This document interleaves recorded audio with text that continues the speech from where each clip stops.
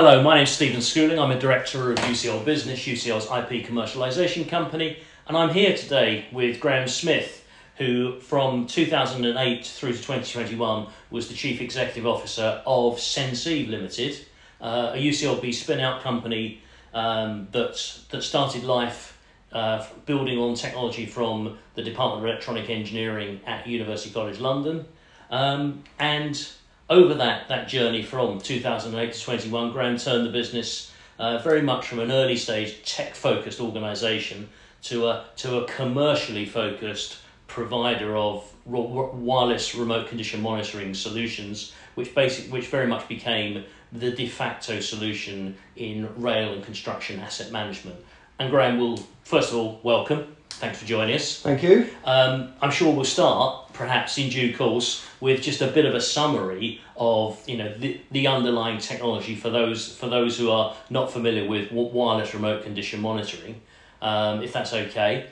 And then I think what we'll do is just go through and just do the three phases of the journey, because it was a journey.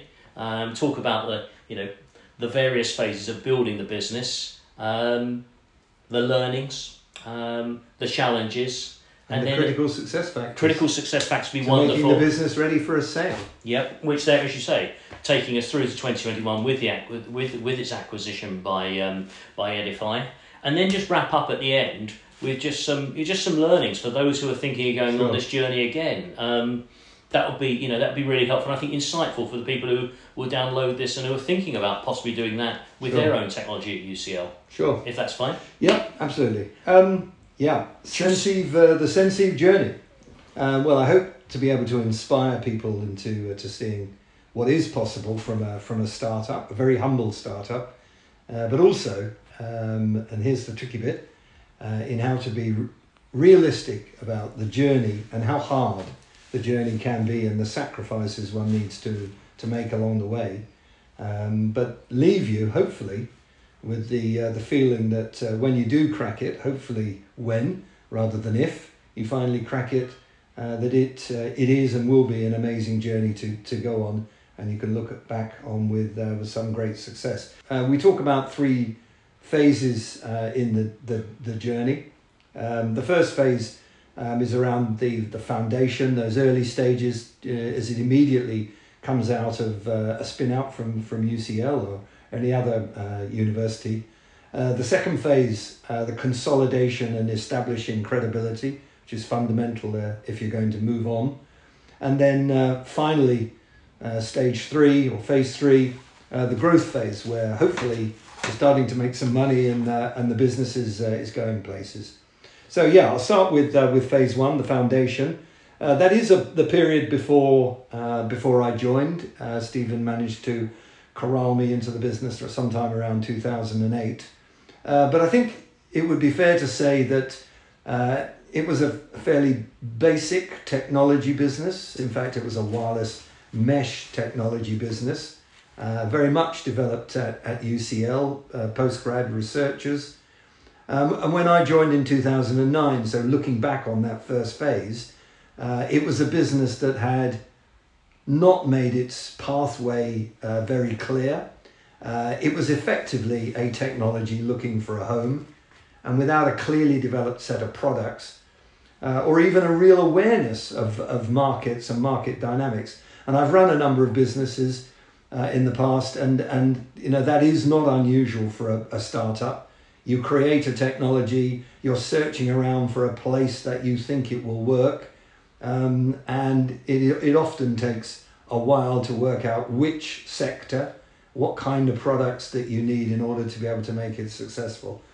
But anyway, apocryphally or amusingly, I do look back on my first or second meeting. Stephen introduced me to the guys.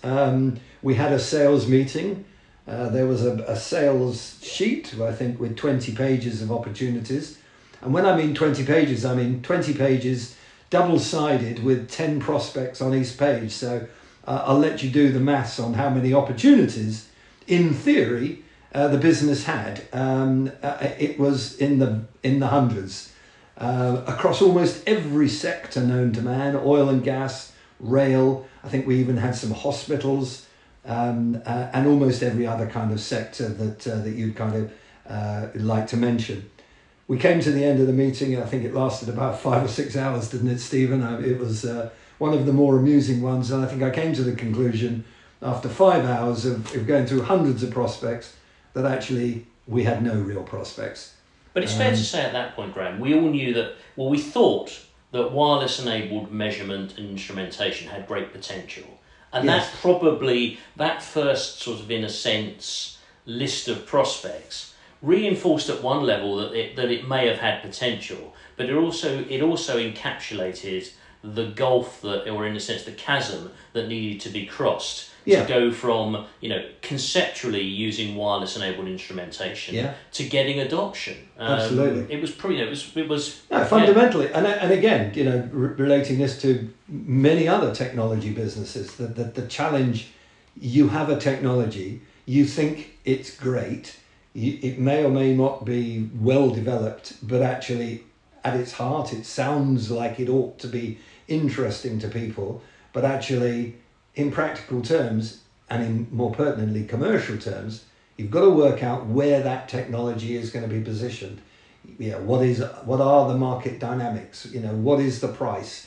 How many can I sell? What margin am I going to make? These are really difficult issues, and the business had wrestled with those for 2 or 3 years, 3 years or so when I joined. But looking back, the good news was that it had made progress. It had got into and developed a relationship with Network Rail. It had done 1 or 2 projects that actually were paid projects. And fundamentally, they'd led to critical approvals in a difficult sector, a sector that's very safety conscious. And eventually, looking back, I don't think we've fully realised how helpful they would be, but it gave us enormous critical early stage advantage in the marketplace. And it's probably fair to say at that point as well, we had the value of having that champion, or at least one conceptually that champion in Sir Ian McAllister. Yeah. Who for those listening in, who had been previously chief exec of Ford UK and then chairman of Network Rail, and he was on the UCL business board. Yeah. And gave us, not just one, but a number of introductions into Network Rail. In that first phase, the foundation phase, the good news was, as we said, Network Rail introductions, starter product approvals, fundamental later on in the business. The bad news was that we had no real prospects and almost no revenue. We had some seed money. I can't remember whether you alluded to it, but obviously UCL had provided a modest sum of money initially to keep the business up and running for those first few years, and that had obviously been very helpful. But that was long gone. But, I think it's fair to say cash flow management was always an interesting challenge for us, pretty much right until the end. But But I suppose coming to the end of that phase 1. What you think you were, in hindsight, what you got yourself into? Well, as you well know, Stephen, there have been in almost unlimited numbers of times when I have thought to myself, why on earth did I join this? Ultimately, I did have conviction that the business had something. And knowing that it had something that potentially had the possibility to be a commercial success, I had to know that it was going to make money, was going to make profit, and ultimately that was the sign that it was going to be a true success. Tell us a bit about what your focus and your what you believed was in a sense the learnings from that next phase, that next sort of 6 years, 2008 to 2014. Well, I've talked about that very first meeting with the 20 pages and the lots of prospects or lots of opportunities but no real prospects. It's very clear that number one, and I will always say this as probably number one on any list of critical success factors, is understanding your priorities. And priority and focus is fundamental to any business, but certainly one with limited resources and limited money. So rule number one and focus number one is which market are we going to focus on? Now that was relatively easy and there's probably a clue in everything that we've said before.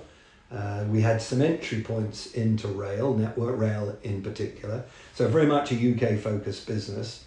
So rail number one and only focus. Now, without going through the nuances of our particular business, ultimately the actual sectors or the subsectors are really around evolve around geotechnical and structural monitoring for the rail sector. So rail sector, geotechnical structural monitoring, to rail engineers, to structural engineers and the likes. So that's what sort of problems is that? It's a structural engineering. Tell us a bit, for those that are not familiar with wireless and monitoring. Pretty straightforward. Structural engineer, let's call structural engineering and monitoring, let's talk about a wall. You're worried about a wall potentially falling over onto a rail track or any other safety critical area. We used to have wireless tilt sensors, still very much do. Wireless tilt sensors, and they measure minuscule amounts of movement, 0.000 something of a degree or a millimeter of movement, and the movement would be conveyed by wireless back to a gateway, and that gateway would then, which would be solar powered, which would then send the data back to somebody's phone or their laptop. Monitoring a rail track, monitoring earthworks, monitoring whether or not movement has taken place in the earth next to a railway line and potentially may derail a train. So these are all pretty important and certainly seriously safety conscious areas, which I'll come back on in a moment. Coming back on the priority, number one, our market, we were very clear. We stopped all efforts in other areas, oil and gas and the rest, just one market.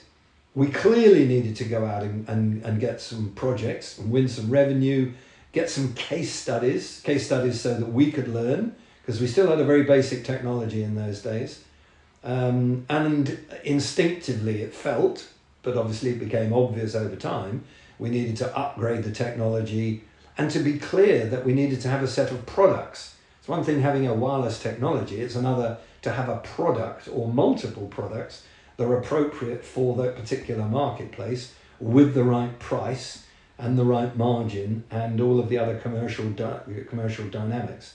There we were selling to a very skeptical, unsurprisingly skeptical set of engineers in a hugely safety conscious environment, trains derailing. Everyone loved the concept. The only thing is that they wouldn't buy. Getting someone to part with money versus letting you have a really nice meeting and loving the product. Anyone that's been in a startup business will be familiar with that. Lots of warm noises, but no parting with money. Oh, I remember those conversations very well. There was a great positivity, but there was then this challenge, wasn't there? That challenge, that conversion challenge, and those calls that we would have, and you'd be sort of showing great promise. But could we actually unlock that application? Absolutely. And we did win a few smaller projects, but I think it probably brings us onto Bond Street. Yeah, it? There is always, I think, and I've been involved in a number of startups before. There's nearly always a seminal project. One doesn't actually guarantee success, but what it does do is coming back on the consolidation and established credentials, it allows you to say that you have a serious case study and people can start to take you seriously. And in a startup generally where you've got incumbent technologies, that's always going to be the challenge. The Bond Street project with hundreds of sensors as opposed to onesie twosies, that really put us on the map. We developed our own special magnets that allowed us to put the sensors on the inside of the tunnel. But was this a high pressure environment as you remember? What was remind us the application. Remind us of the application. Well, in short terms, what they were trying to do was to measure the deformation of a London Underground tunnel whilst they were firing high pressure concrete behind the lining of the cast iron lining of London Underground in and around the Bond Street area. They had to have trains running and therefore everything had to be cleared by 6.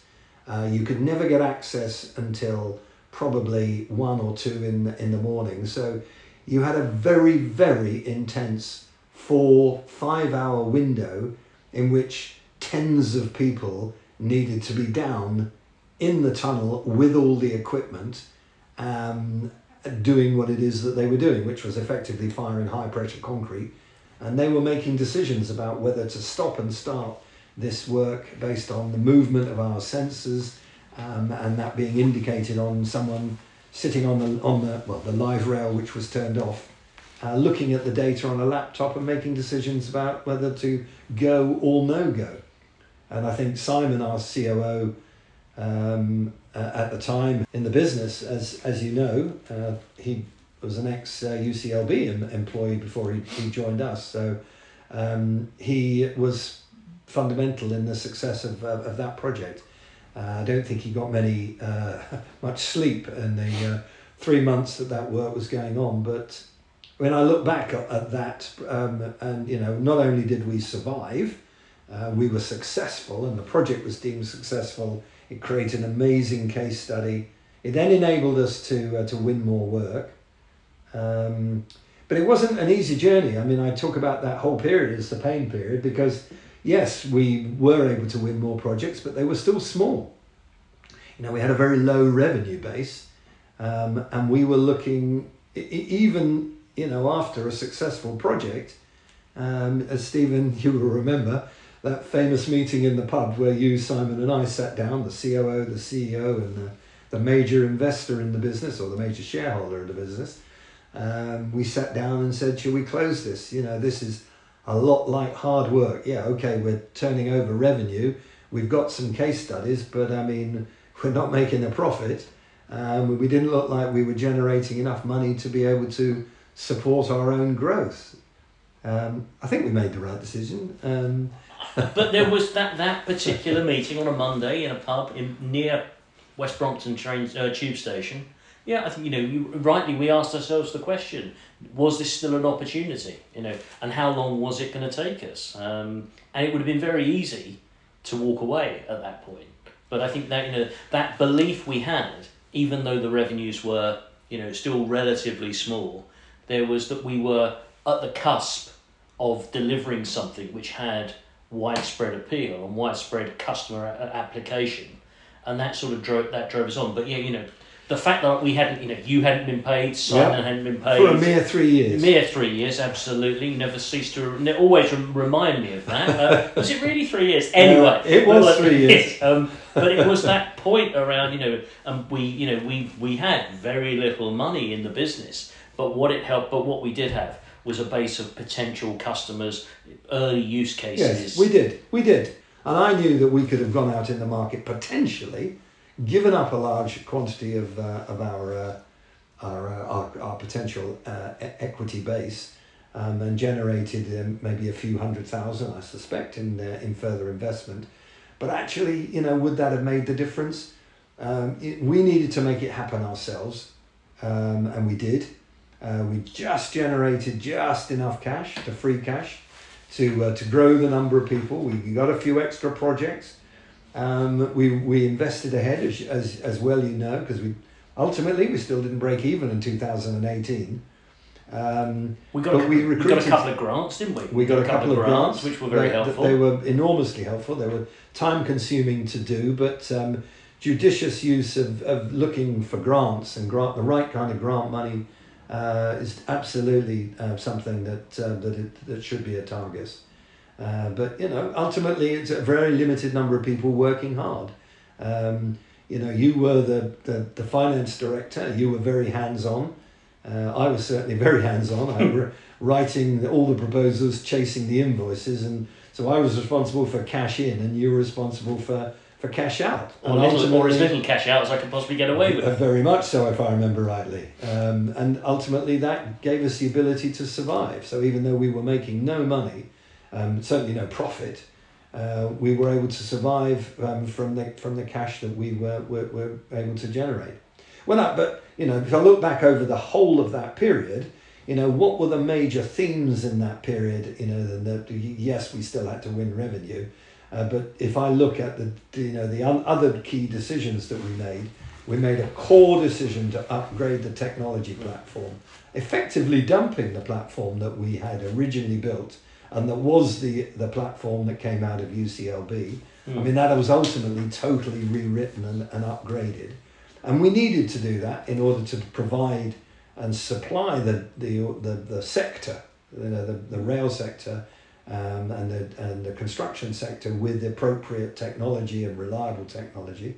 The other thing that we did was we did recruit a number of people, but in and amongst that, the core recruitee was the CTO, a new CTO, a young and skillful CTO. And then, finally, I suppose we were using the platform, the technology platform, to make sure that we grew our revenues, but we started to make ourselves into an international business and not just a UK business. And if I were to summarize all of that, by the time we'd got to the end of, what was it, say 2013, 2014, I would say that we had truly evolved and embraced the fact that we were not a wireless technology startup. We were a rail and construction focused product and solutions business with dynamic people who had an utter and ruthless focus on customer service and customer support. So I would say we had evolved from startup phase to proper business by the end of that phase. I look back and I wonder, that 5-6 year period of, as you rightly described, pain, could we have shortened it? Maybe, and are there lessons that, as we look forward, things that we might, maybe would greater investment capital have helped us to shorten that a little bit? Maybe it would, I welcome your views, but I think the most important thing about that, being close to the users and the customers, that's so important, and every business has to go through that period of trying to meld, in a sense, finding product market fit. I do believe in the hard work bit and judicious injection of capital at the right time, clearly providing it's being used by the right people. But we worked very hard in that period of time.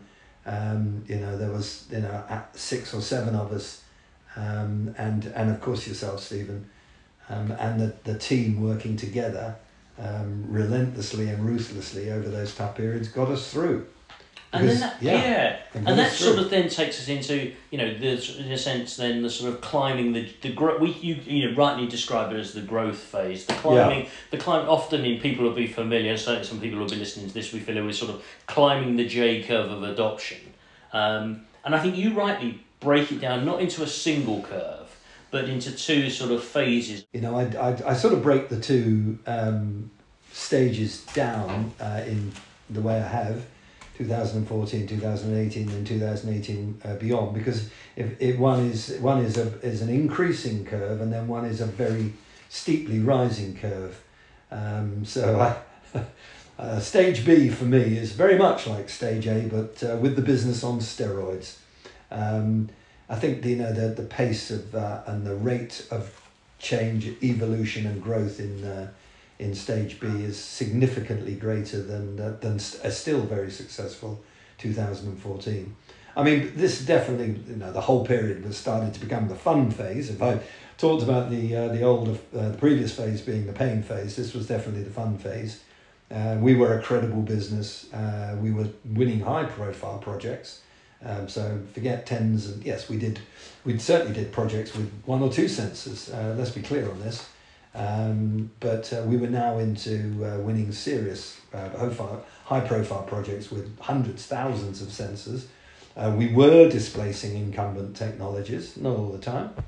And we were, more pertinently also, beating our newly arrived competitors, who'd also started to appear, sensing that we were having success Because the moment you have success and you raise your head above the parapet, then others are going to see you and they're going to say, yeah, maybe we should be in this as well. But we definitely felt like a proper business, and we therefore felt ready to not only be a serious player internationally and in the UK, obviously, but we also felt capable of meeting the needs of our marketplace and being the best in terms of beating our competition as well. I mean, stage A, this next period, we were winning more projects, getting more revenue. Certainly, that's critical and as a signal and a sign of success. And winning repeat projects from the same customer, so satisfied customers. We went international. From a UK business, we were then into 5 or 6 countries. We couldn't do that with the old platform on its own, so the technology platform that we had evolved was fundamental in making that happening and as an enabler. We increased our product range, the sensor types, the breadth of what we were doing and able to offer. We recruited some quality people, so we were moving up in terms of the numbers of people were in the tens rather than the singles. Customer support, second to none, and we made it second to none. We stood out. Whatever happened, we were there to support our customers. The tricky thing, of course, is the dynamic of how many people you can recruit with the amount of revenue that you're generating, and picking and choosing those right, and selectively choosing obviously the right kind of person, but also the type of person that you need at various stages is fundamental. We went from 80 to 20 people. Customer support was a very significant part of our growth. We were in 5 countries, so we needed to make sure that our customers, UK, Australia, the US, France, and Germany were the big 5 for us at that time. And we moved from 400,000 or so to around about £2 million in revenue. So starting to look like a proper business. So it did mean that we were able to start paying the bills on time, but cash was always very tightly managed. And anyone who understands cash, accounts, P&Ls, and how you run a business will look at our numbers and they will ask how on earth we managed to grow and still be massively loss-making and have no overdraft and no external funding. Stephen and I will launch a book later on. It's top secret, the answer to all of that.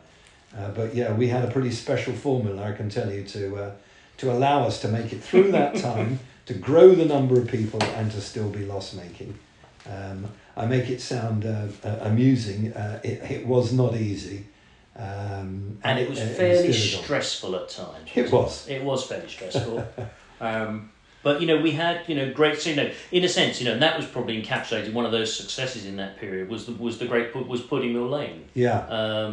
Where this was where the tunnel boring machine was emerging from below ground on Crossrail, wasn't it?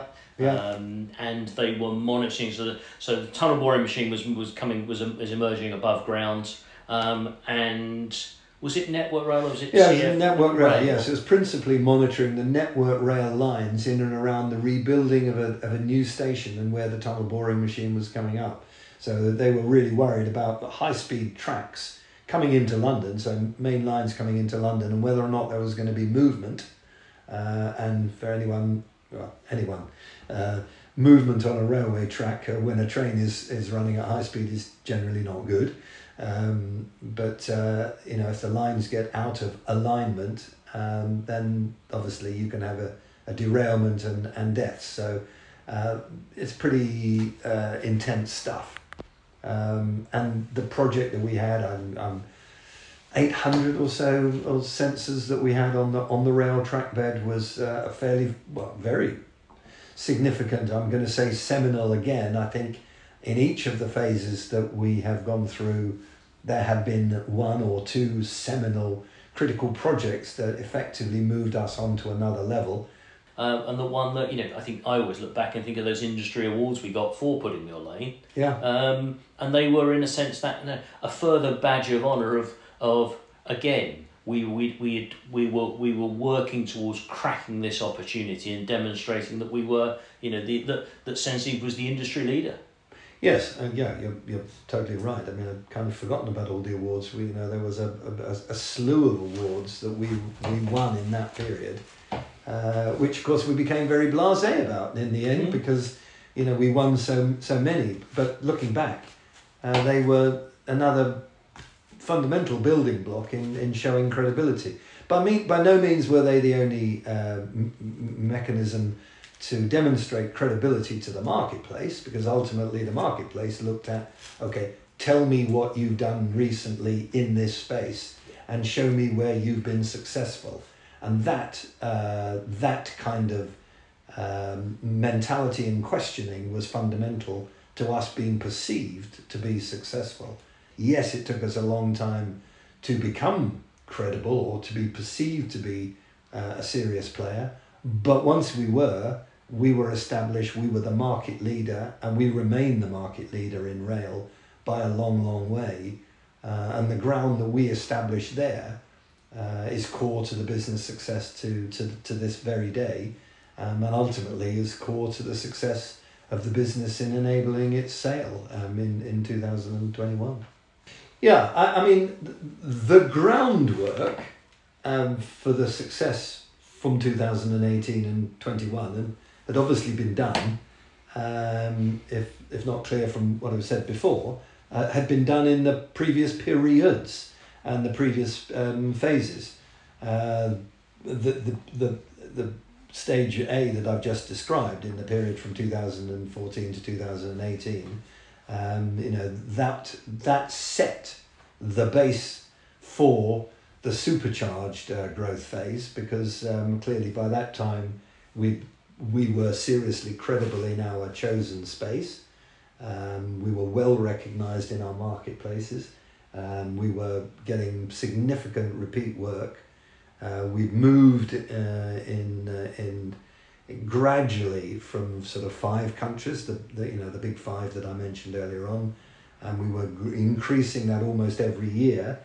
We certainly got up to, I think, about 30 by the time we got to 2021, but we were easing into other international areas, so we were there able to make sure that we were establishing new revenues from new countries as well. I think it's, when is the right time to mention COVID? Clearly COVID fell right in the middle of that phase. I think we made a very important conceptual decision, which was that we had actually generated some decent cash by that time, some, dare I say, some spare cash, because we were now profitable for the first time in our history, and we genuinely had money in the bank for the first time, so we never needed to go to the bank ever again, and we were able to get a very helpful loan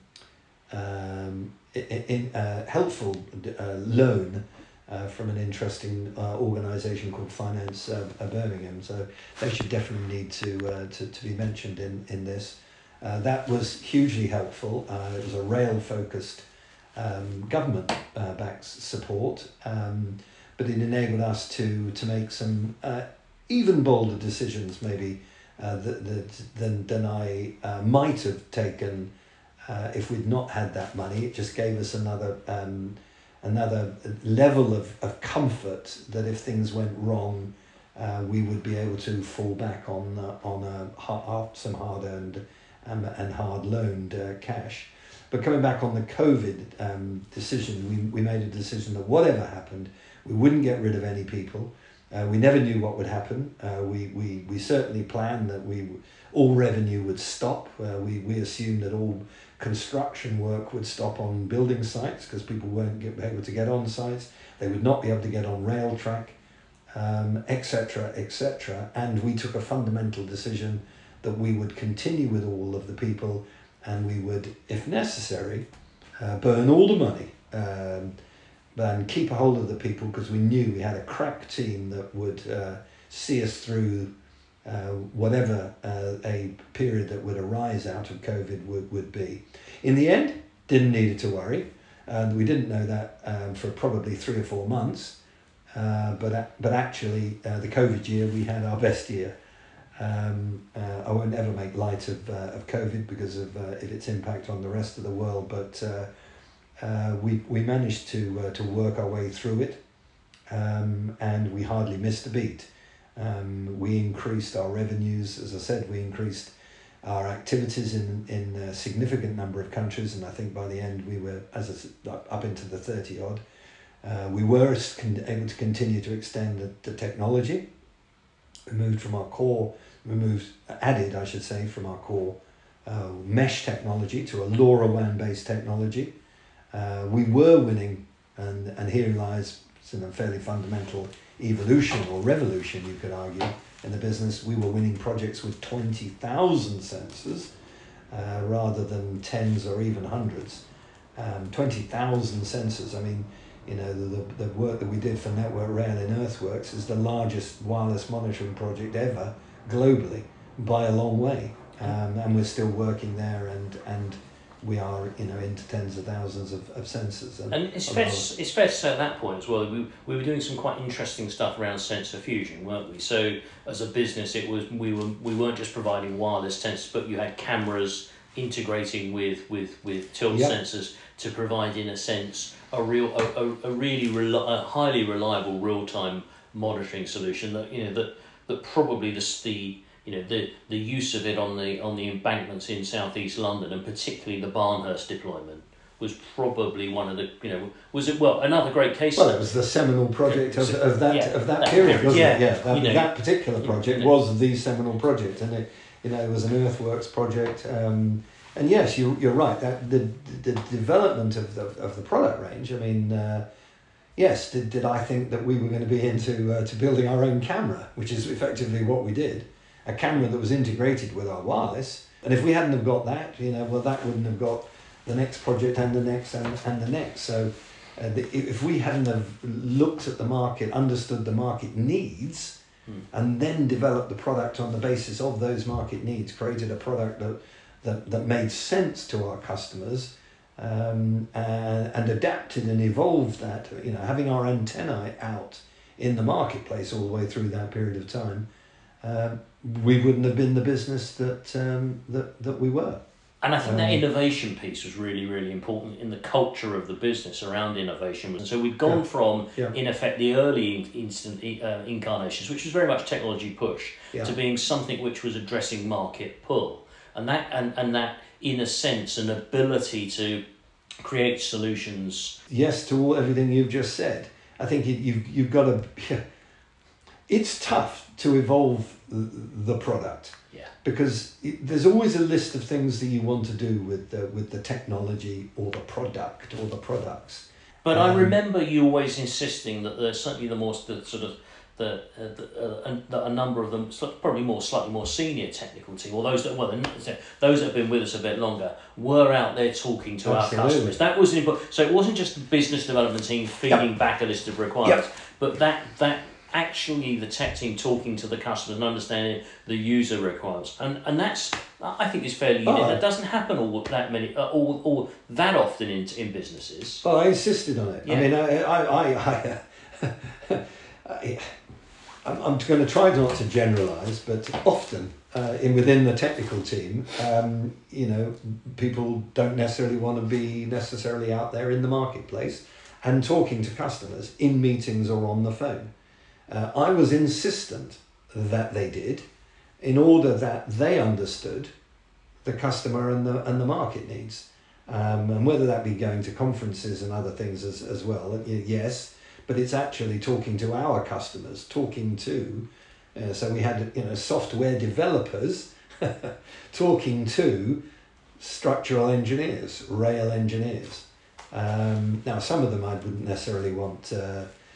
Facing off with our clients, but as a general rule, 80% of all those people that work within the technical team spoke to our customers, and I think it's fundamental to our success, because what you don't want is the sales people just giving you all of the impossible things. Oh God, if we had because often salespeople would just tell you that they want all the bells and whistles, and they'll tell you how critical those bells and whistles are, but they actually won't really understand the dynamic of what it takes technically to be able to develop that, how much effort, time, and is it really necessary, and is the customer going to pay for it? So making a much tighter link between the business development team, the customer, and the technical team is fundamental to success. And I don't think there's any perfect organization that you can have, but I think you have to start from the top, and you have to say philosophically that you want your technical team to be inextricably linked with and talking to the marketplace so that they understand the needs, and it's not something that's thrown over the fence in terms of, oh guys, you need to develop this tomorrow, and we must have it tomorrow, by the way. No, it's a great learning. I think it's a great learning for people. And certainly I think it was really an important part of the evolution of the business. So I guess then you've described the journey so far, and the business by now is, revenues are growing nicely, the business is in profitability, and in multiple, the product is being utilised in multiple countries. Talk to us a little bit about the timing for the exit, because the business ultimately ended up being sold in April 2021. Tell us a little bit about how the motivations for moving towards the exit, and then the positioning for an exit. Because that's always because people are often asked the question, what is your, you're often asked at the start, what's your exit strategy? And it's very hard to be sure of what your exit strategy is. And I think with this business, there became a clarity around exit that was, probably a maturity point and a scaling point. But, your views and your own circumstances that led us, in a sense, to doing it, to the exit. Making a decision to sell a business, either in its entirety or a part sale of a business, or to engage an outside entity to take a partial stake, or to be able to be more actively involved in the business from a phase where the founders, let's say, are in total control, is always going to vary by every business, and the nature of the individuals within the business, the principal players, the shareholders, and in our case UCLB, and their appetite, the chief exec, and any other shareholders. And by that time I was a 50% shareholder, so I was the largest shareholder, and UCLB had moved to a secondary shareholder with around 30%. But there were some very, very particular decisions associated with our decision making that are unique. But I'd like to think that some of the lessons are also applicable to others as well. I think number one is, what do the shareholders want to do? Do they want to stay involved? Do they want to be actively involved within the business after a sale, partial or full, or do they really want to get out? They feel, for whatever reason, a host of reasons, they've been around long enough. They're too old, in my case. I'm 67 now, so I was 65 or so when we sold the business. So whilst I love the business, I'd definitely come to a point where I felt like I had done my time in the trenches, and I was ready to move on. Didn't mind helping the business, very much part-time, but I was certainly of an age where I wished to move on to other things, and frankly retirement. Stephen and I, we discussed at enormous length over many years, what did we want to do? Did we want to sell the whole business? Did we want to sell part of the business? Did we want to continue and do some of this on our own? Because we genuinely believed that the business had opportunity to grow, not only within itself, organic growth, but by being bolted on to or bolting on other businesses, that the opportunities for a business that was bigger, broader, wider, etc., were all of which were possible. Absolutely, and I think in the end, as you say, we mulling over the various options, and ultimately selling the business in April 21 to Edify, was I honestly believe was the right decision, and was a great outcome for the shareholders of Senceive, for the employees of Senceive, and for the organisation in Edify, now Prevailing, who acquired the company, and to take it on that next phase of its journey. Only to interrupt, because maybe we don't mention it again, but we did spread out some of the wealth created from this process, as you said, to employees. There were a significant number of employees who benefited from the sale process, and we also set up further incentives post the sale to keep people on board, and to keep them motivated with further incentive. We reinvested back some of that money that we could have got for all the shareholders. Yeah. We invested that back into further incentive programs for the employees who stayed with the business. Absolutely. And I think that is and that was it was a strong outcome for everybody. Acutely aware time is running on, and I just wanted to sort of summarise in a sense of and just ask you to reflect a bit on the journey, some of them, particularly the lessons for those entrepreneurs, whether they're academic entrepreneurs or just more broader sort of technology entrepreneurs who are thinking about or going on a journey with a new technology. What would you say, those key success factors in particular, and then some broader, perhaps some learnings that we can mull upon and mull over? Well, how do you summarise that whole journey? Obviously, by the time we got to where we got to, it was fairly amazing, and I obviously feel very proud of what we've achieved, and I know you do, Stephen, as well. Massively so. And UCLB, can take enormous credit from this as well. I think I've probably alluded to it earlier on. I've talked about the pain phase, not losing the faith in that journey, and when you're going through that very, very, as every business will, even successful businesses will go through dark phases, whether they be startups or otherwise, but I think it's a truism to say that anyone that's been involved in a startup will go through some very dark phases, and then there will be a time to pull the plug, and I do accept that, but toughing it out is pretty important, and knowing that something exciting could be at the end, at the end of that tunnel syndrome, as in the light of, I would say is fairly fundamental to any entrepreneur or technologist that is involved.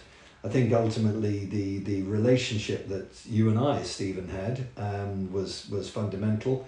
We always laugh about it, yes, even though I made all the key decisions in the business, I did find it fundamental, like anyone does, to have a sounding board throughout the good and the bad times. The ability to be able to dialogue with someone who you trust is fundamental, I think, in making any business successful. It's truism of a chief exec and a chairman in a multinational FTSE company as it is in a small business as well. But we were very hands-on. Very hands-on. And at a time when we're seeing the questions about the roles of technology transfer offices in terms of supporting spin-out companies. It was a journey, and there were lots of soundings and lots of discussion, and I honestly hope that we added value beyond the resource that we put in, and in a sense the relatively small amounts of seed capital we put in, just supporting you, because ultimately it was you, the business was you, with with lots of people around it, but the defining aspects of it was your passion, your commitment, and your intense belief in the opportunity. And I hope we added some value to that. But if I were to list, these have probably been said, several times already as we've gone through our phases, but just encapsulating the core components. I'm going to put at the top of this customer support. Ultimately, that if we weren't able to offer whatever the level of the technology or the quality of the technology or whatever products, customers are always going to need support. And listening to the marketplace and understanding your customer, those are both, you could argue that they're 1 point or 2 points, but listening to the marketplace and being close to your customer and supporting them is fundamental.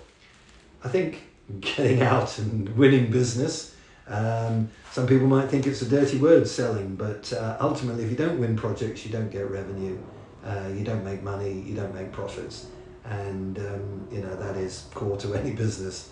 And getting out there face to face, obviously people don't do it quite so much face to face since COVID, but face to face, whether it be through Zoom now or out face to face and talking to people is key, and winning projects is.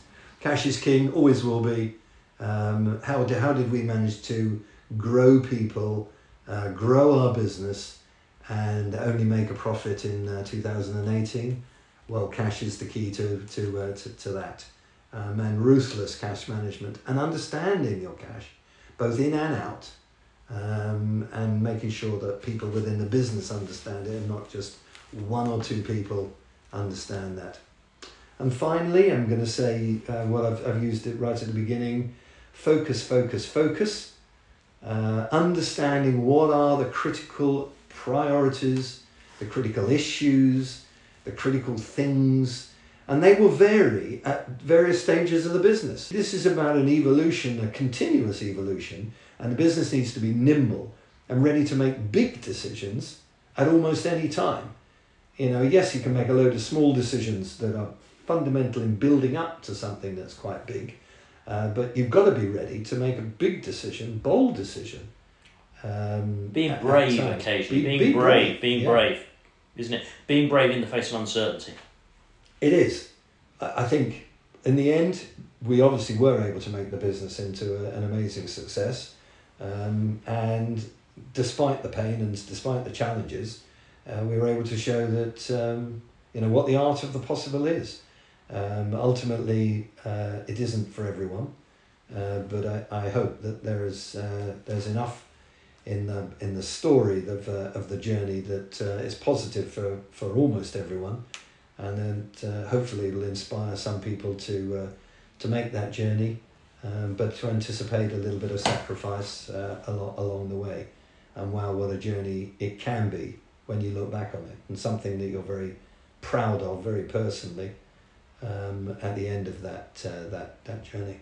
Graham, I absolutely share that sentiment. It was a great journey with a great outcome that certainly UCLB was very proud to be part of. And thank you for sharing your thoughts, your reflections, bringing back some of the memories that we had over those years, and to demonstrate the value that can be achieved by TTOs and by management teams from university spinouts. Thanks for sharing. I really appreciate it. Thanks a lot. Thank you again.